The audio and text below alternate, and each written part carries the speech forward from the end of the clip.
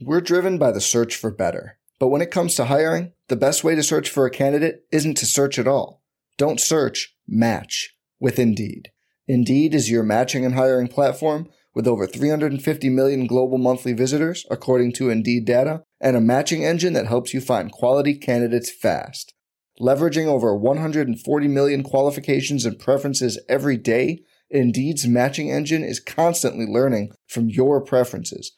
Join more than 3.5 million businesses worldwide that use Indeed to hire great talent fast. And listeners of this show will get a $75 sponsored job credit to get your jobs more visibility at Indeed.com/Blue Wire. Just go to Indeed.com/Blue Wire right now and support our show by saying you heard about Indeed on this podcast.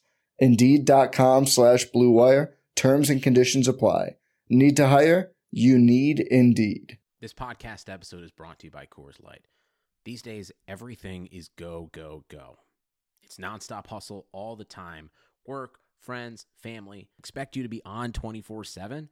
Well, sometimes you just need to reach for a Coors Light because it's made to chill. Coors Light is cold lagered, cold filtered, and cold packaged. It's as crisp and refreshing as the Colorado Rockies.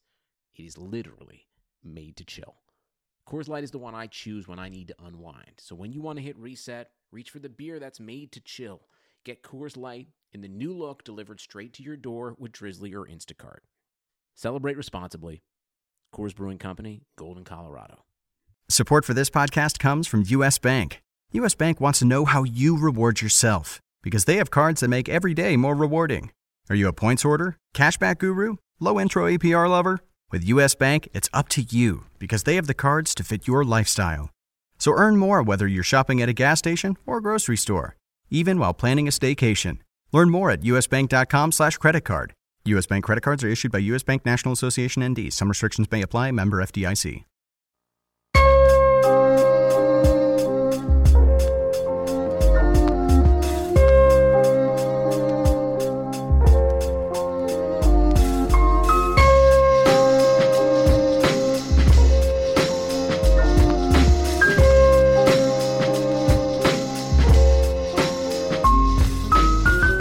Welcome to the RotoWire NBA podcast presented by FanDuel. It is Thursday, October 5th. Happy 26th birthday to the ex-Brooklyn Nets and ex-Chicago Bulls great Toko Shengelia. Nick Whalen here with James Anderson. A lot to get to on this Thursday afternoon. We're going to talk Ben Simmons and Markelle Fultz's debut for the 76ers last night. We're going to hit on Milos Teodosic, of course, Kyle Kuzma, and some position battles as we move into the first week of the preseason. But first, the NBA has tweaked the All-Star format. You and I selected our All-Stars on this very podcast last week. A much more difficult, I should say, task in the Western Conference than in the East. And if you haven't heard, the new format is going to be captain-based. So the leading vote getter in each conference, the East and the West, will serve as a captain. There will still be 10 players voted in as starters, which includes those two captains. So the way that we understand it, James, is that each captain will first have to choose from the 8 remaining starters, and then after that, it'll be opened up to the reserves. Basically, the point of this is there's no more conferences. So, I don't know that this was directly done to combat the imbalance between the East and the West, because in an all-star setting, that really doesn't matter all that much. But what it does seem to be doing is doubling down on the chaos that has been the past year or two, really, in the NBA. Well, I think, just from a basketball sense, there's 2 potentially positive outcomes, and, you theoretically end up with fairer all-star teams, right? Because, we figured out the West and the East last week, and, the East theoretically can run out a pretty strong starting lineup, but it falls off in a hurry. I don't think we would expect this game to be very competitive. And then, you theoretically have the same amount of talent on both teams. I don't necessarily think it'll end up that way, but you also have a scenario where, the players on, there might be some added juice kind of from these players sort of. You get maybe you have a lot of friends on one team because of this process. Maybe you have guys that are pissed off that they went, a certain place in this draft and they're pissed off. Like maybe you just have players trying a little bit harder in this game than you would have otherwise. I don't necessarily know if that will happen, but I mean, it's possible that's one possible side effect of this. Yeah, well, I think part of it too is, a lot of these guys who've spent most of or their entire career in one conference, like Curry, Durant, LeBron, Wade, guys like that, even Melo until this year, we haven't seen LeBron potentially team up with Durant or team up with Curry in this type of setting. So it'll be fun. I like it. I think the All-Star game, I wouldn't say it had gotten stale. It's nothing like it hasn't reached, Pro Bowl levels of tragedy or anything like that. But I think in recent years, people have started to gripe a little bit more about the lack of defense. I mean, especially this past year, it got a little bit out of hand. Last year was an all-time low. Yeah. I mean, I personally like the All-Star game just because I don't think it should be taken seriously, and it's there's a lot of highlight type of plays, and to me that's what it's all about. But I think this, even if it doesn't necessarily improve the caliber of the game, at least it's going to improve. It's going to improve the level of intrigue. There's going to be a lot of talk about it, and I'm sure this is going to turn into, at the minimum, an hour-long draft special on TNT. A day or two before the game. Yeah, I mean you even watched that stupid award show thing this past year, right? The thing with Drake.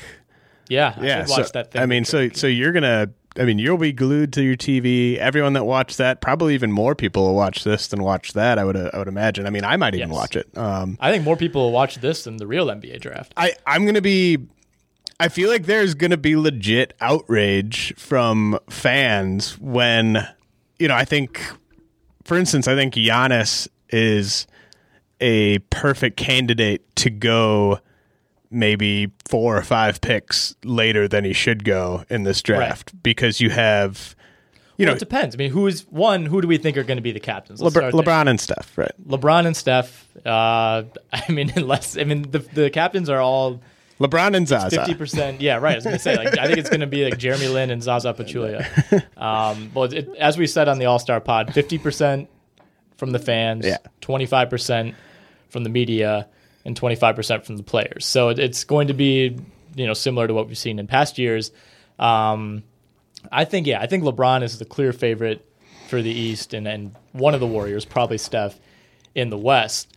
The thing is, like when this news first came out, I interpreted it, and as did others, as they were abolishing conferences altogether, and that more players in theory from the West could make it than the East.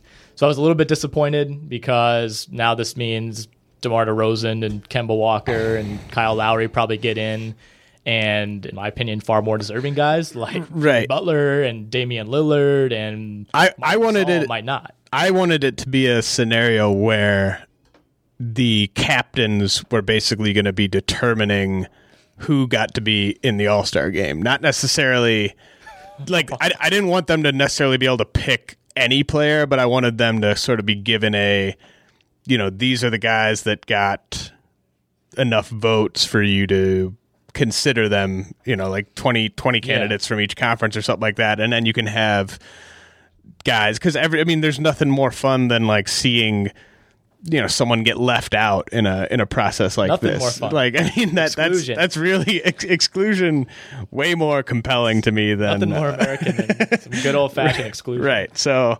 it's a shame that can't happen. A shame, like you said, that we can't kind of load up the Western Conference over the Eastern Conference. So basically, what you want is the NBA says, all right, if you reach X number of votes, you get to come to LA for the big reveal. If you want. You can be fishing instead if you want. Like you're in the pool of players that these two captains get to choose from. So if you want get us to be an NBA draft setting where there's like a green room. Yes. And pick by pick, we get down. And there's 10 players left and only 4 All-Star slots. You get to a point where there's 4 picks left, and the camera keeps panning to these nervous players who are there, and because the great thing about NBA players and really all athletes at this kind of level is you are going to have all these players think that they're among the 10 or 12 best in the world. Like Kyle Lowry thinks he's easily a top 15 player in the world.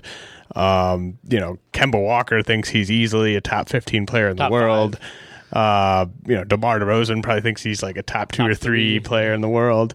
So like that's what would be so great is, you have these guys showing up like, I'm clearly getting picked, like I'm definitely going to be picked. And then it's like, oh, actually you're not.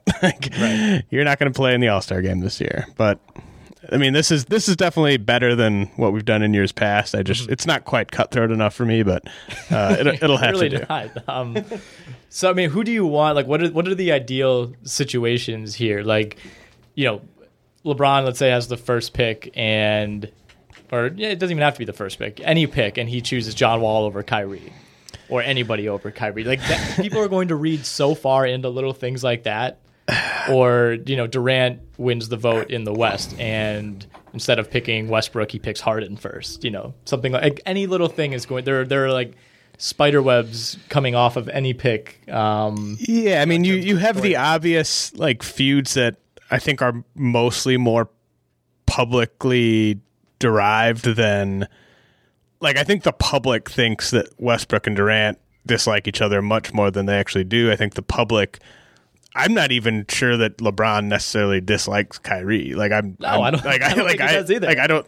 I could totally see LeBron taking Kyrie with like his first pick or his second pick. Like that wouldn't surprise me. It would honestly surprise me more if he like was purposely passing him over and taking other players. But like, I'm interested to see who are the players that go a lot higher than we think they would. Like if you and I were having the draft just based solely on who's the most talented and who's the best players, who are the guys that go way higher than they should? Who are the guys that go way lower than they should?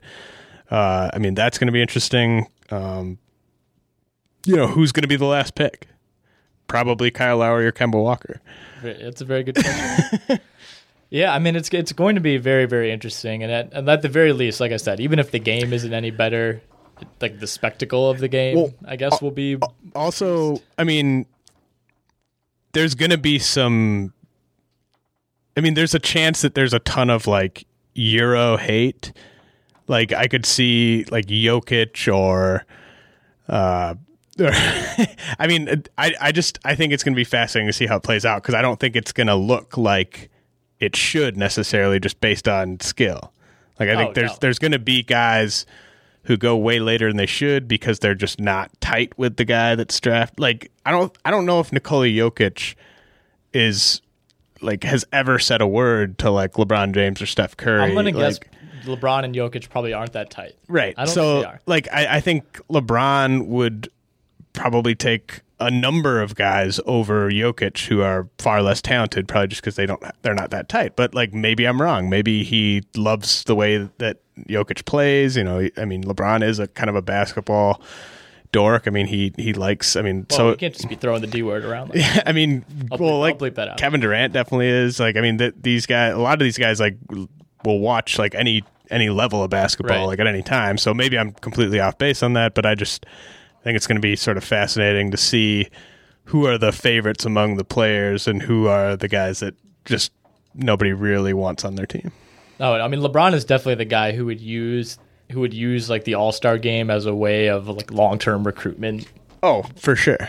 Or he would like take Jokic number one, and then after the draft would tweet like "Love Jokic," and then it would be viewed as well. Wow, like Kevin Love's gone. They're trading for Jokic. Which of these players is going to be looking for new agent representation soon? Which of these players is currently represented by Rich Paul? Like that's going to be a huge factor for LeBron. I mean, is this going to be live streamed, not uninterrupted? Yeah. Like, are any of these players considering switching to Under Armour? Maybe Steph Curry bumps them up his board. There's definitely a lot of scenarios that. I mean, clearly we're exaggerating, but this is the kind of stuff that's going to come up. Like every pick, it's going to be read into far too much, which is awesome. That's the whole point of this. Like if say Kyrie ends up being the captain in the East, just for this hypothetical sake. Say Kyrie and I don't know, like John Wall, say that there's like a girl that both of them have dated and maybe there's some bad blood there. Like you could see like that guy being at the bottom of that person's board. Like that's that's the type of stuff that's going to come into play. Like, Yeah. we all work, like, I mean, every office you work in, there's guys you like, there's guys you don't like. And Yeah, I sometimes, mean, how many girls have you stolen from me? right. I mean, there's this office alone. so much bad blood, not necessarily with you, but I mean, you know, I'm looking towards the bullpen. I mean, a lot of broken hearts out there, but, yeah, I mean, like it's just going to be funny to see how the dynamics of this sort of play out. Okay, so let's draft these teams. I will, I guess I'll just be LeBron. Fine. I guess I'll put myself in LeBron's shoes. You can be Steph. Yes. And we thought about doing this, like trying to really get inside LeBron's mind and like who would LeBron take.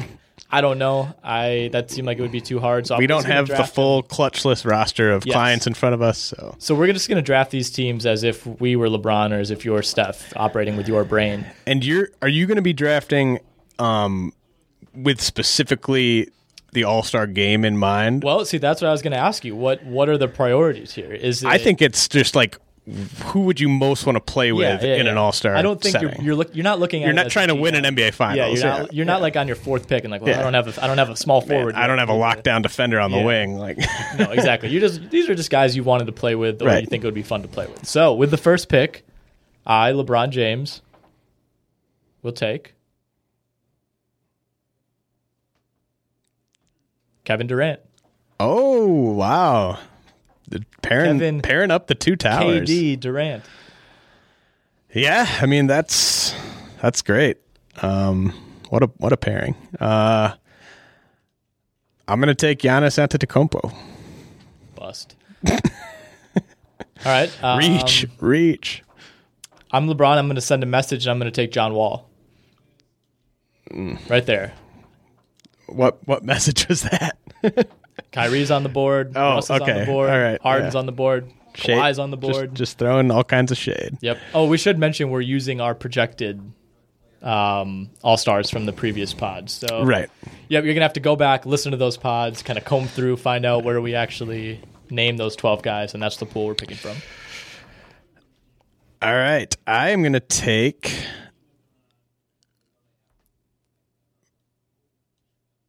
Karl Anthony Towns. Karl Anthony Towns. Taking Karl Anthony Towns. What a pick. James Harden. Because I'm Steph Curry. I don't need another ball handler. I'll handle the ball. Are you going to play all 48 minutes? I might. If I get to play with Giannis and Karl Anthony Towns, I very well might. But I do take back what I just said. You took James Harden. Yes. So I have Harden, Durant, and LeBron, and John Wall. Yes, you do. I'm going to take... I'll take Kyrie. Needed some flashy. Another two best ball handlers in the league on the same team. I think if LeBron himself was doing this, he would take Kevin Love really high as like a show. Now that like just kind of like just pat him on the back, like K-Love. I'll take K-Love, like that type of thing. Hey, we're actually tight, man. Yeah, right. Like we are really good friends now. Now that Kyrie's not around, I'll even fly you out there. Yeah. I'll take Draymond. Oh. Draymond. So to recap, the top 5 picks for Team LeBron. LeBron, Wall, Durant, Harden, and Draymond. That's theoretically your starting 5. Although we should note that in theory you'd have to pick from the 8 remaining starters, but who knows who that'll be. Yes.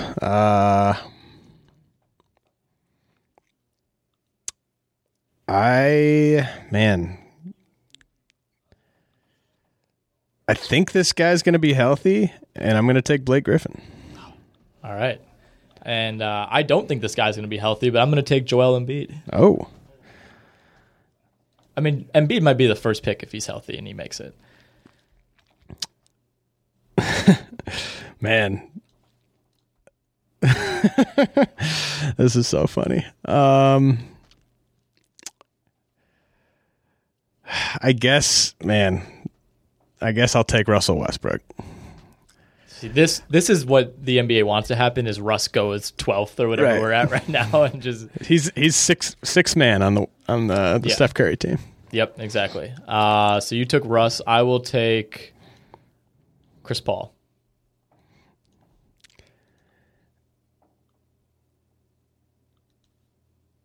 All right, I guess, there's just not a ton of flash out there anymore. I feel like there's one really obvious one left. I'm going to take Kawhi. Yep, and that's the one.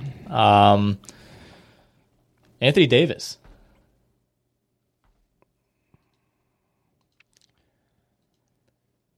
We're only halfway through this, and I'm already on board. This is going to be way better.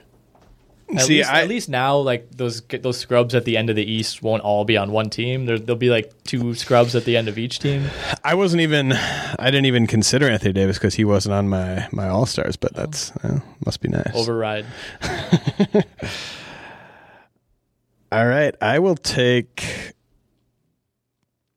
You know what? This might not be a very conventional pick, but we all want a shooter that we can pass the ball to in the corner when we draw the defense in. Sure. I'm going to take Bradley Beal. Bradley Beal. Because Klay Thompson not available because he is not projected by us to make the All-Star team. I think it's time to take Kevin Love. I'm taking Kevin Love. I think he's going to be Kai Love. All right, Paul George, come on down. Incredible. So Westbrook and George stay together. Yeah. Is Melo available? He's not available, right? Can't split up the dream team. All right, so by my count, there are 6 players left. Hayward, Lowry, DeRozan, Kemba, Porzingis, and Jokic. Yes. God, that's uninspiring. Porzingis. Jokic. Someone's got to throw behind the Gordon back passes Hayward. from half court. I got Hayward. You took Porzingis already, right? Yes. Man, this is getting real down there. Lowry, DeRozan, and Kemba. Could think of about 12 guys in the West End. I'll take DeRozan. Ugh, reluctantly. And I will take Kemba Walker. He can finish. And that's it, right? That's it. Wait, You get Lowry. I have Lowry. All right, so in our mock draft, Kyle Lowry Mr. goes Irrelevant. last. This sounds about right. So my team ends up LeBron, Wall, Durant, Kemba, Porzingis, Hayward, Love, Harden, Draymond, Chris Paul, and Anthony Davis. And Pretty satisfied with that if I'm LeBron. My starting backcourt, Steph Curry, Kyrie Irving, Trash. Giannis, Garbage. Karl-Anthony Towns, Blake Griffin. Then coming off the bench, Paul George, Russell Westbrook. I'll let them be the first 2 reserves, and then Kawhi Leonard also can come off the bench. Nikola Jokic, DeMar DeRozan, Brad Beal, Kyle Lowry. Gross. I'm not guaranteeing that DeMar DeRozan, Kyle Lowry come into the game. They're on my team. You don't get to coach the game. I'm not guaranteeing that they'll get to see time. But I don't think that's ever happened. A player is just like given a DNP CD in the All-Star game. I know. Well, last year though, Cousins played like 3 minutes and then was pulled because of the trade stuff. But that's different. We just didn't need you tonight, Kyle. Yeah.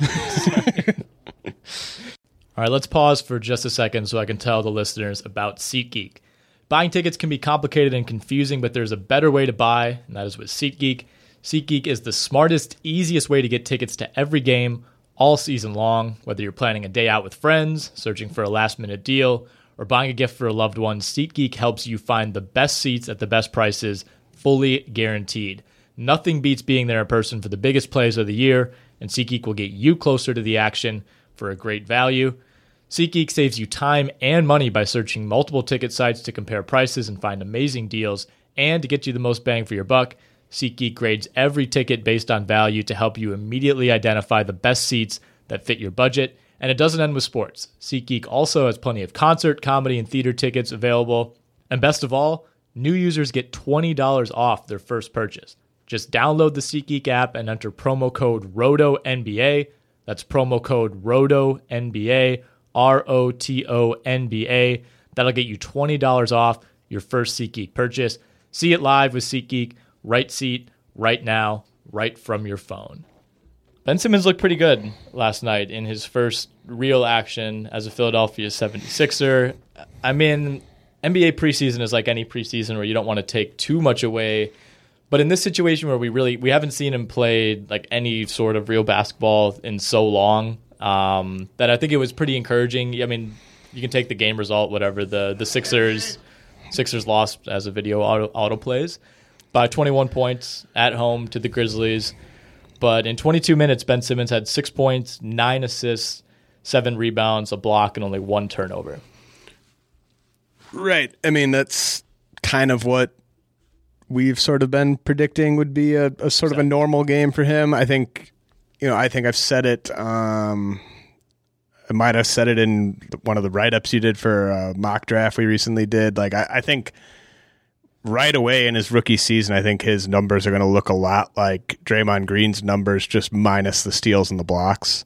Like you're talking current Draymond? Yeah. Yeah. Like just, flirts with the triple-double fairly regularly.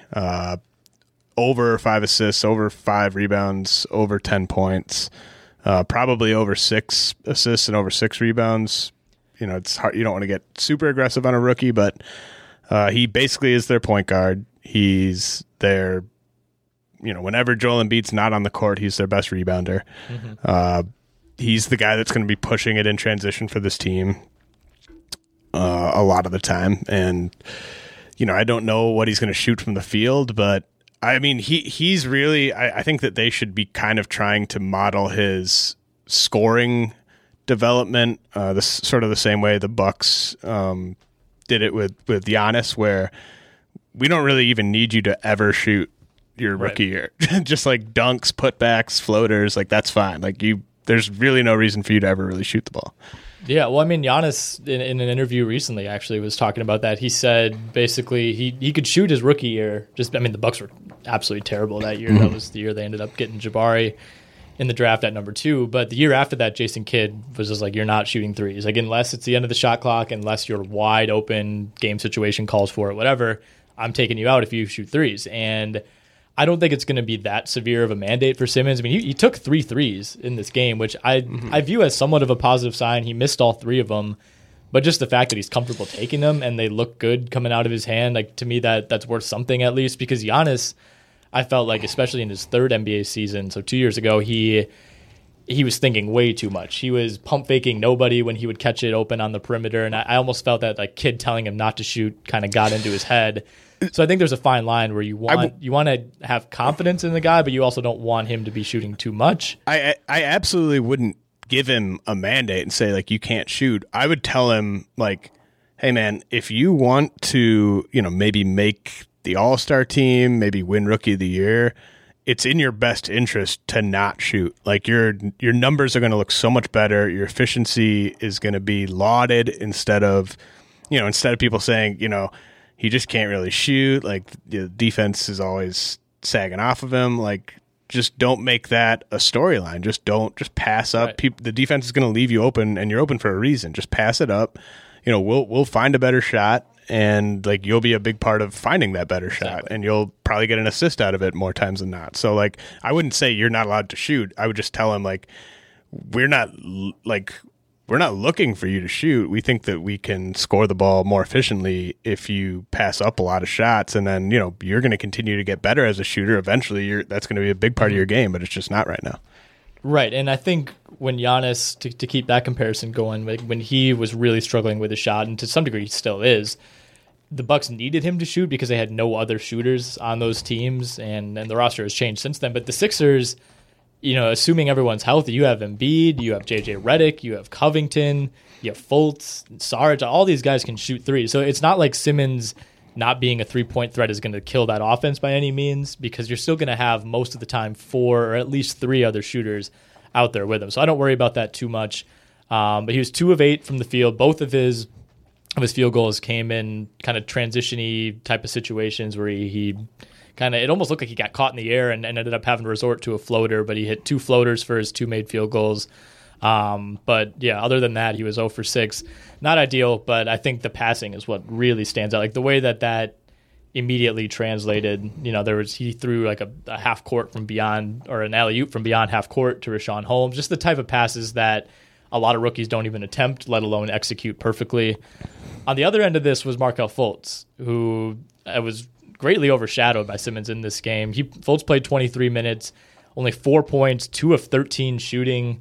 I don't know if you've seen the videos of the Sixers like tinkering with his shot. He's shooting like a push shot on free throws now. Like I don't know. It's not like we're not really to write him off by any means after one preseason game, but it was odd. He just didn't look like the Markelle Fultz that we saw, especially early in summer league when he played really well, and certainly not in pre-draft.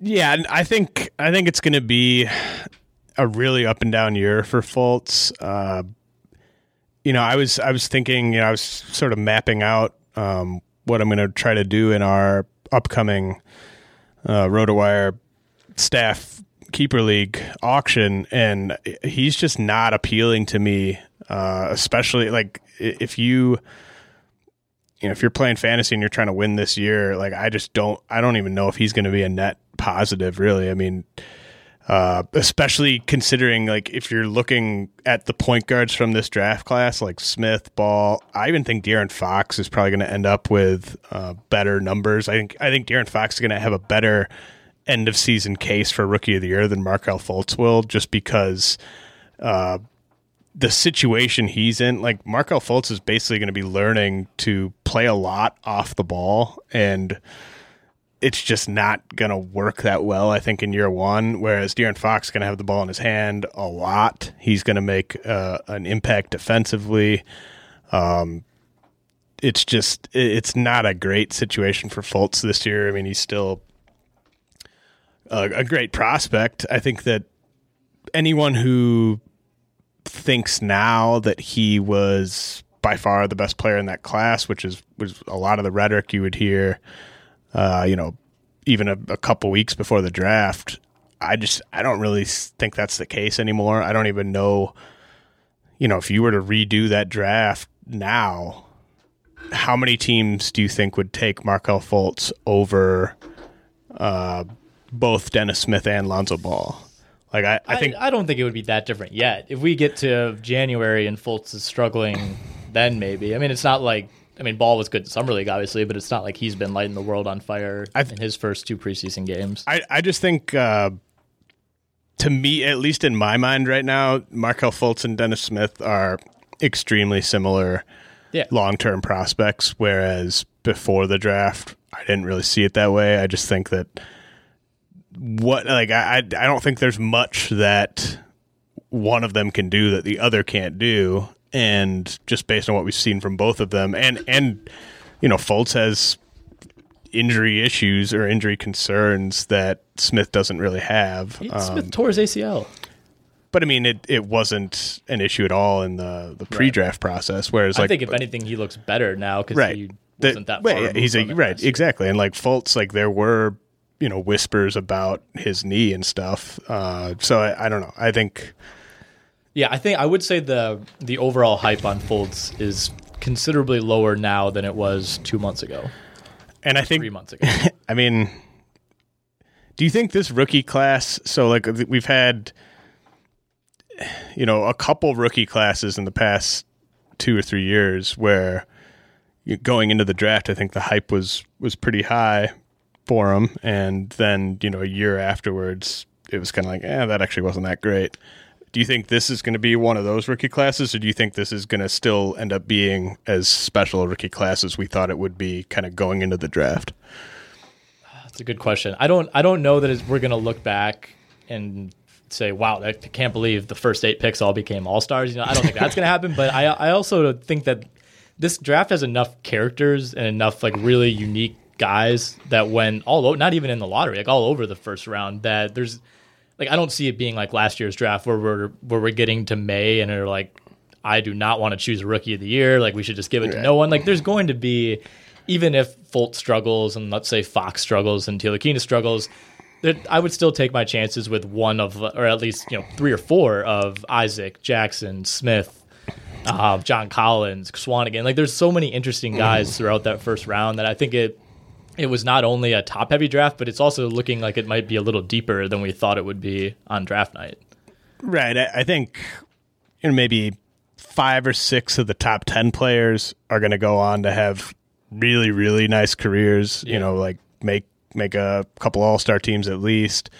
And then I think of that 10 to 20, I think you're going to have maybe 2 guys really pop up and look like absolute steals. I mean, Donovan Mitchell jumps out He's as a guy, but like I think you could see one of the 2 Sacramento guys, whether it be Jackson or Giles. Kuzma. You know, the Kuz, obviously, a strong candidate there. So do we want to talk about Kuzma now? Is that, Yeah, we can absolutely. Is that a transition? It is, yeah. We'll start with Kuzma, and then we'll stay in LA and move on to Teodosic. But so Kuzma has led the Lakers in scoring now in each of the first 3 preseason games. It's getting to the point we talked a little bit before we started recording. Like I wouldn't say I'm all that surprised. I mean, he's the 27th overall pick, so you got to kind of, I guess in some ways you just automatically temper your expectations based on draft slot, but I mean, I did not know who Kyle Kuzma was until we saw him at the Combine, and within 10 minutes of that first scrimmage starting, it was pretty clear that he was one of the top 3 best players there. He ended up sitting out like most of the second half of that and then just didn't even participate in day 2 because he was that good. And then he was awesome in Summer League. He was the MVP of the title game, probably should have been the MVP of the entire league. That ended up going to Lonzo. Like, should we really be surprised at this point? Like, my question is, how should we treat him going forward? Because I think as a 27th overall pick, you're just like, I don't know. Is this just sort of a flash in the pan? Like, how could he not have gone higher? Or do we have to start looking at him maybe in the same way that some people look at Donovan Mitchell as like, throw out his draft slot, we need to be talking about this guy as if he was drafted in the top 10 or 15?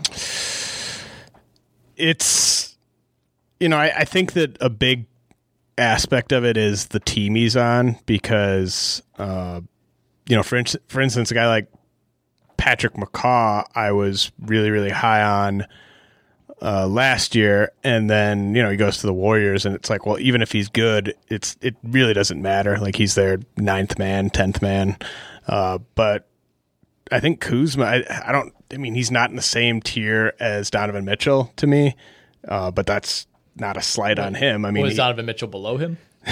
I mean, I think Kuzma is pretty clearly one of the, I mean, he went 27th. I think he's pretty clearly one of the top, 15 to 18 players from this class at this point. And I think he should be treated as such. Like, we shouldn't be surprised if we can start thinking about him as part of the Lakers' long-term core. Like, right. He's not going to be a star, but he could be, their 5th best starter or, their 6th man, 7th man on a playoff team. Like, that's kind of where he's at now. It's no longer, is this guy going to be, is he going to be able to have an NBA career? It's like, yeah, this is a guy that they can start thinking of as, part of their wing rotation for years to come.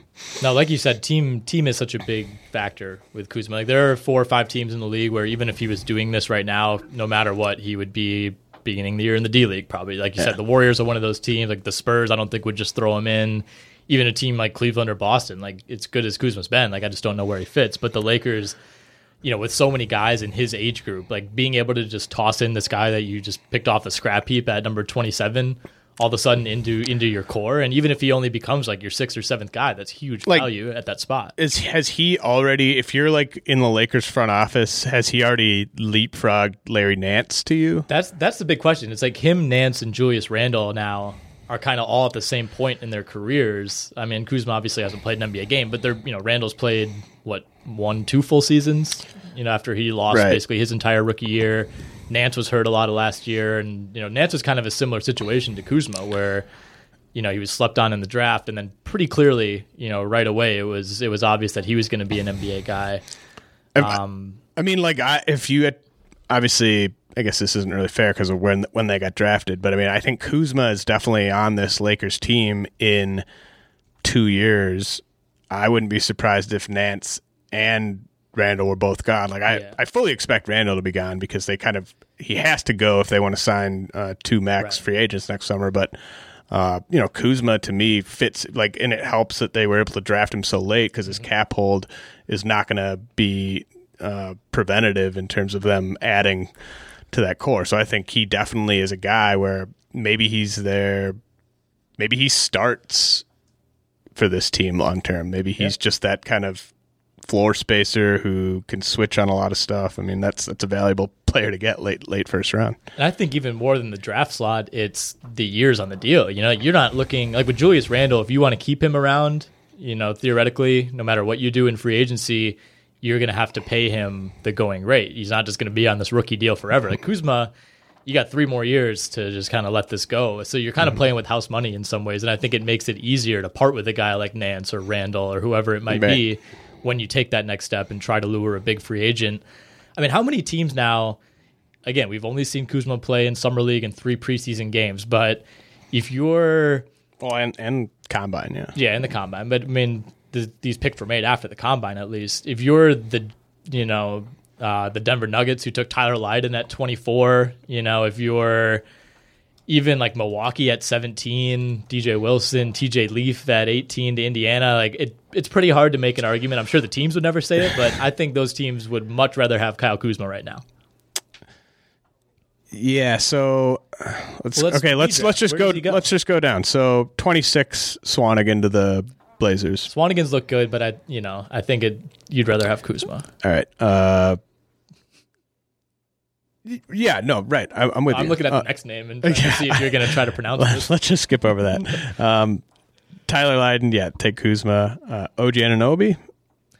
Hard to say because his stock hasn't changed at all. He hasn't been able to help himself at all, hurt himself. But if you were put yourself in the Raptors' shoes. If you were Masai Ujiri, would you rather have, knowing what we know now about everybody involved? I think Masai would still take OG. Okay. I just think that's. He's not a lottery ticket to the same extent that Harry Giles is, but I think that he's a kind of, you have him basically stashed for a year, and then like if you end up having to kind of let some guys go, I mean he's got. I still think he's got more upside than Kuzma. I'm fine with that. I think the Nets would probably take Kuzma over Jared Allen. Yeah. I like Jared Allen, but the Thunder would absolutely take Kuzma over Terrence Ferguson, especially knowing what we know now. Of all the teams we've touched on so far, that would have been a home run if they'd taken Kuzma. Having Paul George and Carmelo Anthony, and of course they didn't know that at the time, and then having Kuzma who could be because Kuzma's clearly ready to be in a rotation. Yeah. Terrence Ferguson's not going to play this year. Terrence Ferguson might play 6 NBA games this year. I think I think the Kings still would take Giles over Kuzma because I think that when you're at that point, what do they need with Kuzma? They want, right? So I don't like Giles, but all right.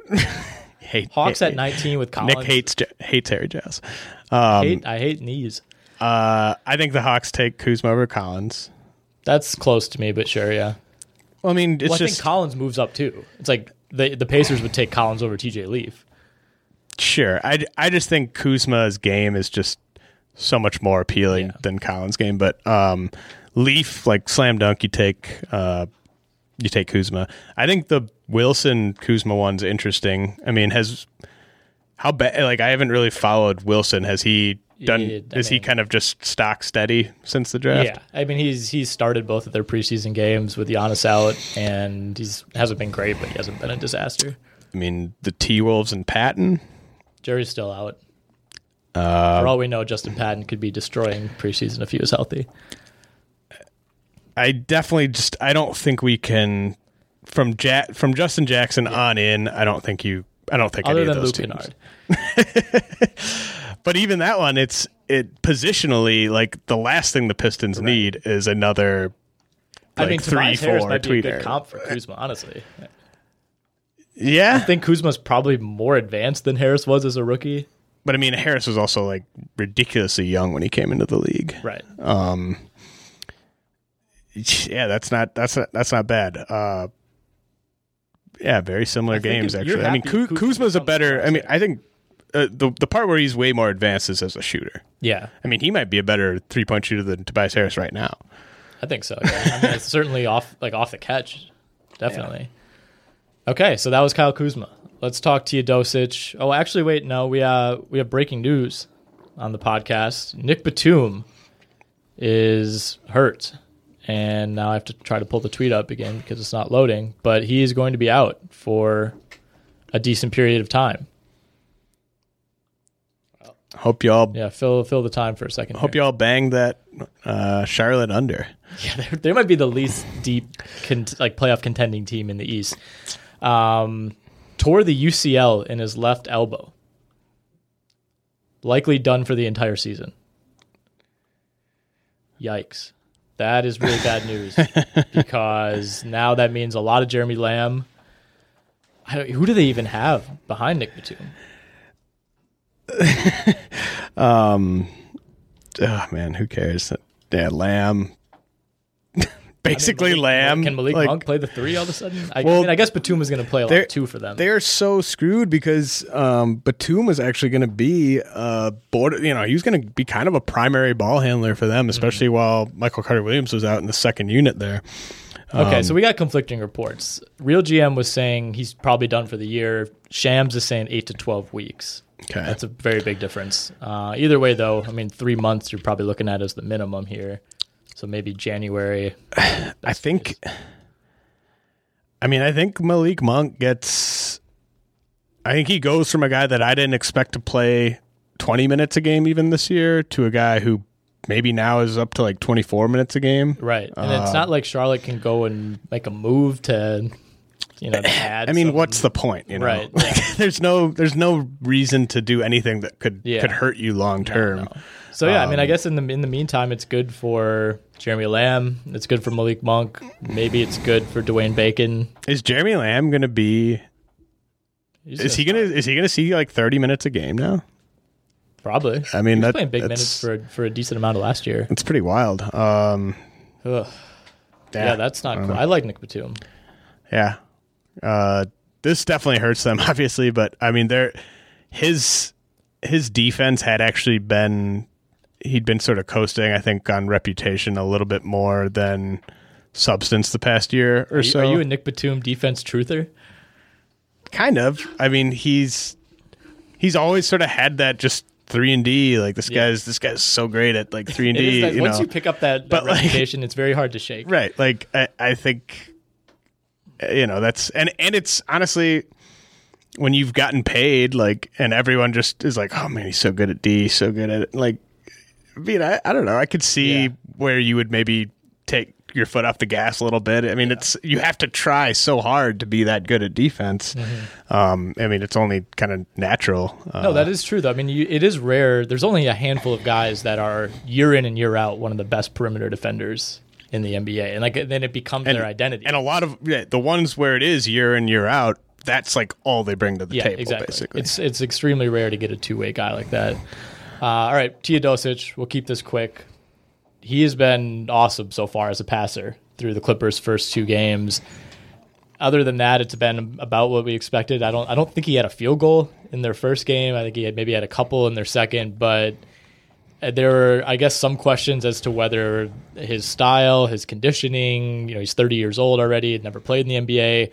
How would this all translate? And he's pretty much just up to his old tricks. I think he had 9 assists the other night. 3 or 4 of them included no looks, fakes, lobs. He's kind of doing the Lonzo Ball type of stuff, but with a little more flair.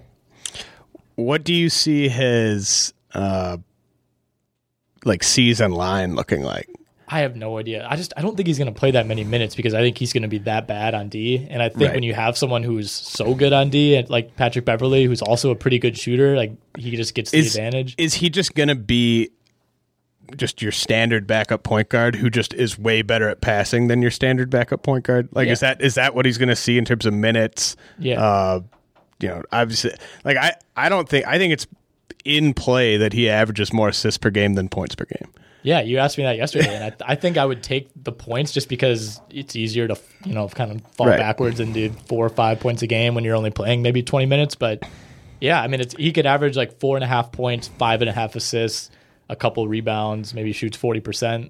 Like when I'm watching him play, I don't believe he's actually going to shoot it until he actually shoots it. Right. Like no matter how close he gets to the rim, no matter like how open it looks like he is, I'm always waiting for him to just find some guy cutting or whatever.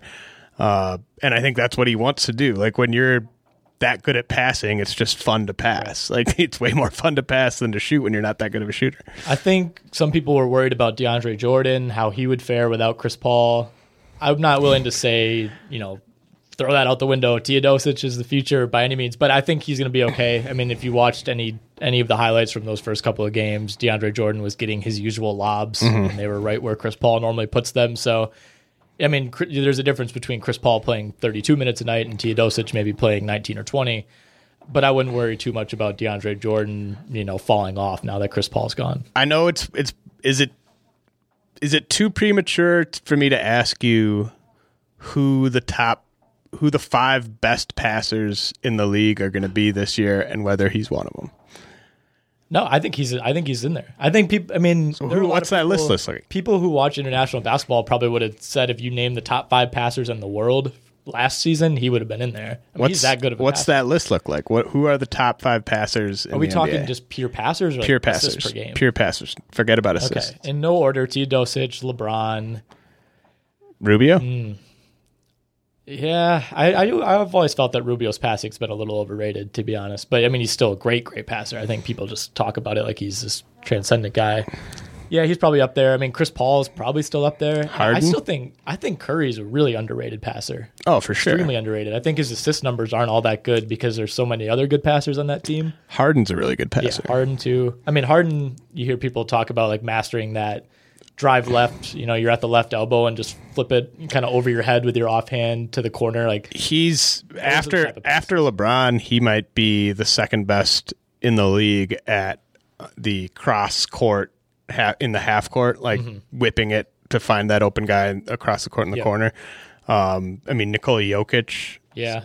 Jokic is insane. Like, I watched that game the other night. I mean, they played the Lakers 2 games in a row. I honestly don't even remember which one it was. I think Monday or Sunday. And, like, it's coming. Like, they get it to him kind of right above the free throw line. He pivots and just, people are circling around him. Everything's moving. And you're just like, the Lakers know he's going to try to thread it. And, like, every time he finds a spot. Like, that's what separates, like, the all-time great passers. And that's what, like, Teodosic obviously has this, is when they can make those passes in the half court where they're, 20 feet away from a guy who's cutting and there's just barely any daylight at all, and it's right on target. There's like multiple players that were like less than a foot away from being able to get a hand on it, and it's just like, nope, that's on target.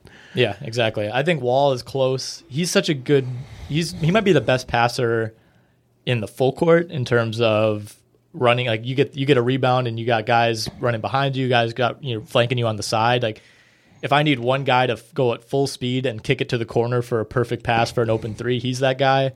I don't know if he's quite on the same level as these other players in the half court, though. I mean, he's close. Yeah, I mean, we're talking about the elite guys. Like Kyle Kuzma's a passer. Right. Like the guys where they make passes that just nobody else can make. Like I mean, that's why I wouldn't really put Chris Paul there. I wouldn't really put John Wall there, just because like those guys are great point guards, but they're not. Like, I rarely see Chris Paul make a pass and where I'm just like, whoa, like, holy crap, like, that was a crazy good pass. Like, it's just like he's really good at making the right play and finding the open guy. Like, whereas these guys are making plays that you don't even see as being the right play because it doesn't look like the guy's open at all. Okay, so we only have time for a couple more of these. I'll let you pick. Do you want to talk about the Kings? Do you want to talk about the Nuggets point guards? Do you want to talk about the Phoenix Suns wings? Or do you want to talk about Norman Powell? Let's do Kings really quick because that was on my mind. Okay, I'll let you go into your monologue. Okay, so I like the George Hill signing. Or I don't know. I could take it or leave it, but I would never bash it. The Vince Carter one, I'm same boat. Like, it's fine. Like, it's not gonna hurt them. I think it could help them. I mean, he's one of those veterans who isn't gonna be super pissed if he's only playing like 16 minutes a game because he's sort of been in that role for the past few seasons anyways. Where I think they really screwed up, and I'm just so confused as to why they did it, is the Zach Randolph signing, because in the end to develop your young players. And I'm just struggling without, like, say nobody gets hurt. I just don't know if there's going to be enough minutes to go around for Cauley-Stein and Scalabrine. Like, those are the guys that you need to be getting. Like, they should both be playing 30 minutes a game this year. Like, I mean, do we think that the Kings believe they're going to try to compete for a playoff spot? Because that's kind of what those signings, and especially the George Hill signings, say to me. See, I don't think so, because I remember at the at the combine last year, we overheard someone who works for the Kings saying that they were going to be picking first in the draft this upcoming year. Like, so unless there's just a very split internal opinion of what they should be trying to do this year. I think that's totally on the table. Right. No, never. Not in Sacramento. Not my case.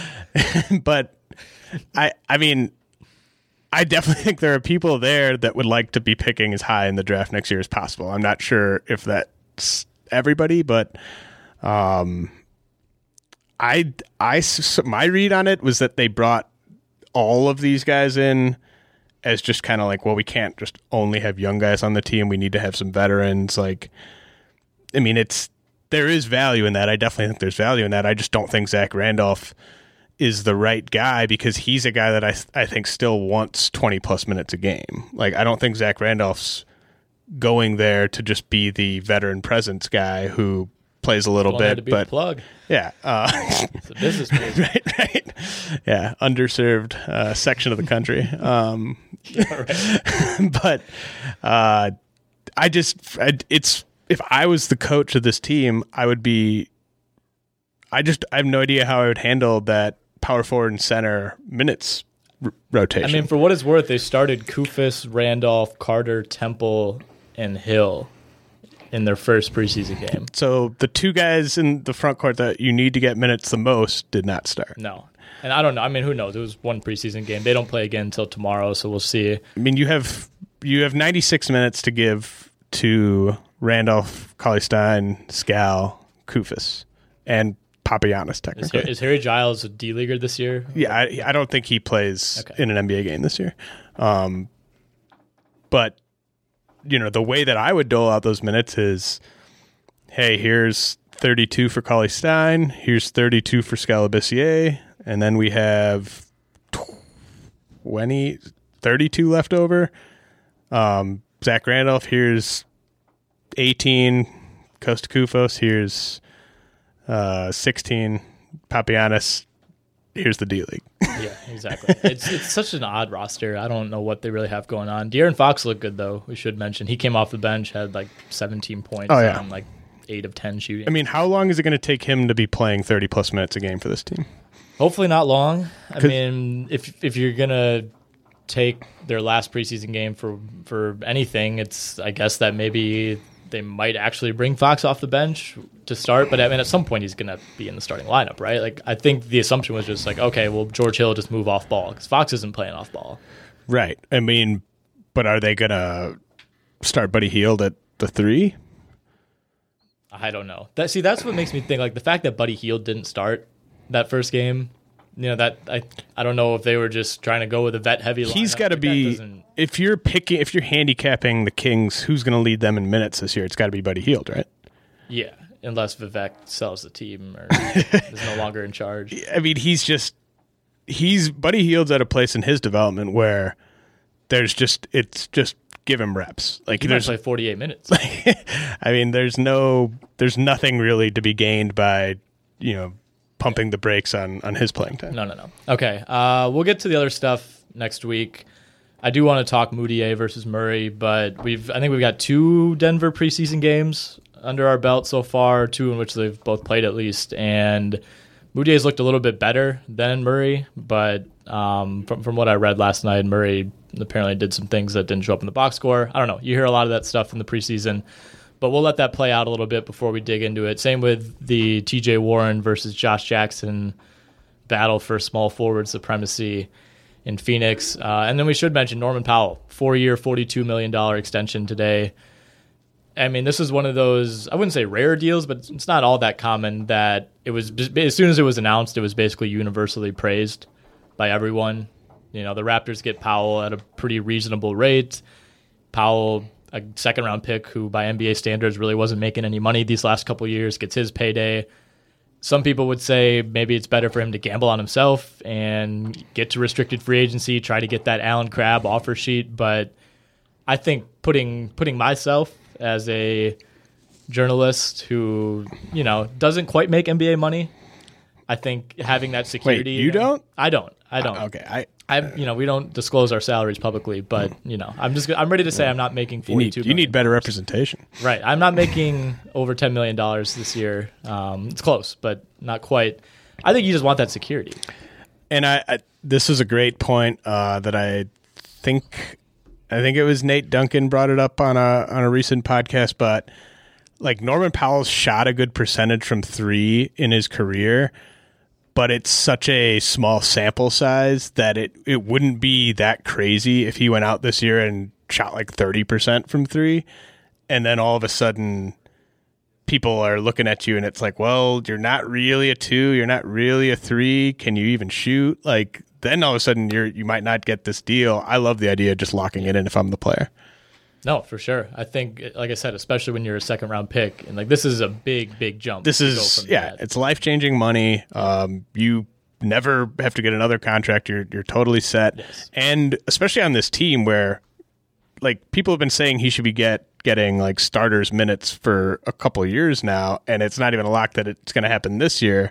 So, are you going to really leave your future in the hands of the Raptors doling out enough minutes for you to showcase yourself? Exactly. And he's 24. So even if you don't need that other contract, I don't think if you're Norman Powell, you can say, all right, I'm going to, gamble on myself for the next 5 years here. And then when I'm 28, hopefully I will have played well and I'll get the big deal. He could go down the exact same career path as Wes Matthews, right, where he takes that first initial like $40 million deal like Matthews took with the Jazz, and then you still get that max deal at the end that he got with the Blazers.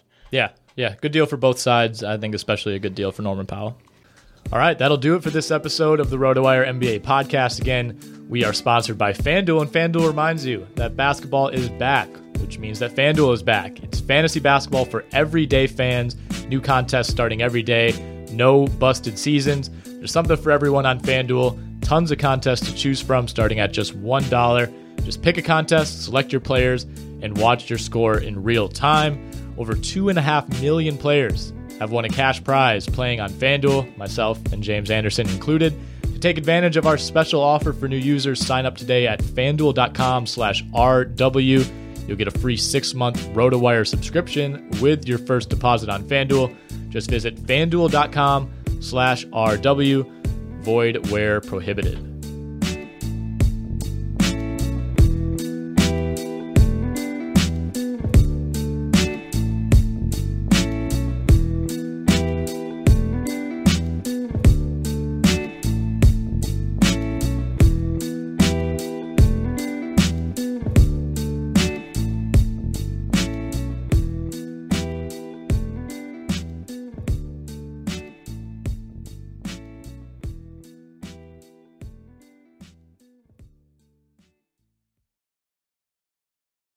Without the ones like you, who work tirelessly to keep things running, everything would suddenly stop. Hospitals, factories, schools, and power plants, they all depend on you. No matter the weather, emergency, or time of day, you're the ones who get it done. At Grainger, we're here for you with professional-grade industrial supplies. Count on real-time product availability and fast delivery. Call, click Grainger.com, or just stop by. Grainger, for the ones who get it done.